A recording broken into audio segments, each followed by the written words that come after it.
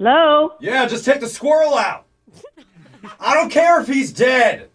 What? Just don't put him on the barbecue like you did last time. Hello? No, just over there is fine. Hello? Oh, yeah. Hello, is this Shondi? Yes, it is. Who's this? My name's Elijah Tug and Pull. I'm from the pool cleaning service. What was your name again? Tug and Pull. Tug and Pool? No, Tug and Pull. It's Swedish. Tug and Pull. Yeah, Oh. now you got it. Okay. Right. Unusual. Okay. So I'm just calling to let you know we did find a dead squirrel in your pool, Oh, no. but we disposed of him. So we're all good. Oh. And by disposed, I mean we tossed him over the back fence. What? Yeah, I'm just kidding. We put him in the compost bin.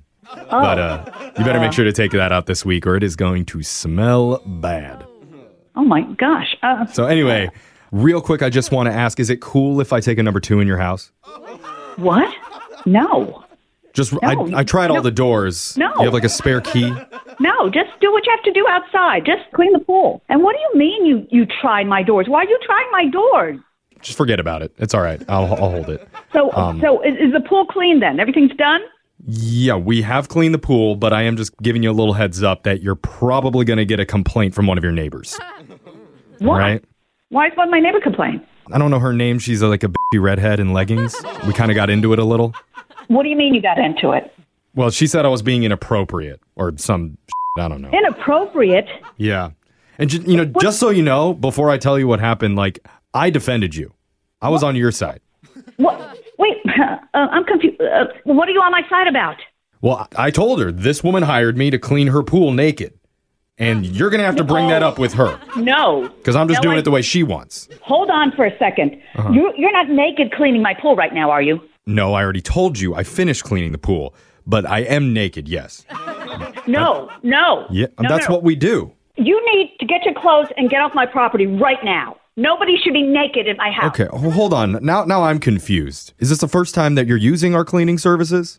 Yes, and probably the last. Okay, well, I thought you understood we're an all-natural pool cleaning. That's the name of our company, all-natural pool cleaning. I thought that natural meant you're using natural organic cleaners that are not harmful to the environment. That is why I friggin' hired you. Right. Well, you know what I think's harmful to the environment, ma'am? Foreign children making clothes with their tiny hands. That's why I don't wear them. Oh, my God. That's what I'm about here. No, So I don't support clothes, and that's why I'm swinging in the wind today. Oh, good Lord. You have to leave my house right now. Right now. Okay, but my partner Barry isn't done with the hot tub yet. What? It takes him a little while longer because he cleans out each jet with his organic snaking tool. What does that mean? It just means that we're committed to being the best pool and spa cleaners in the city, ma'am. At least the naked ones.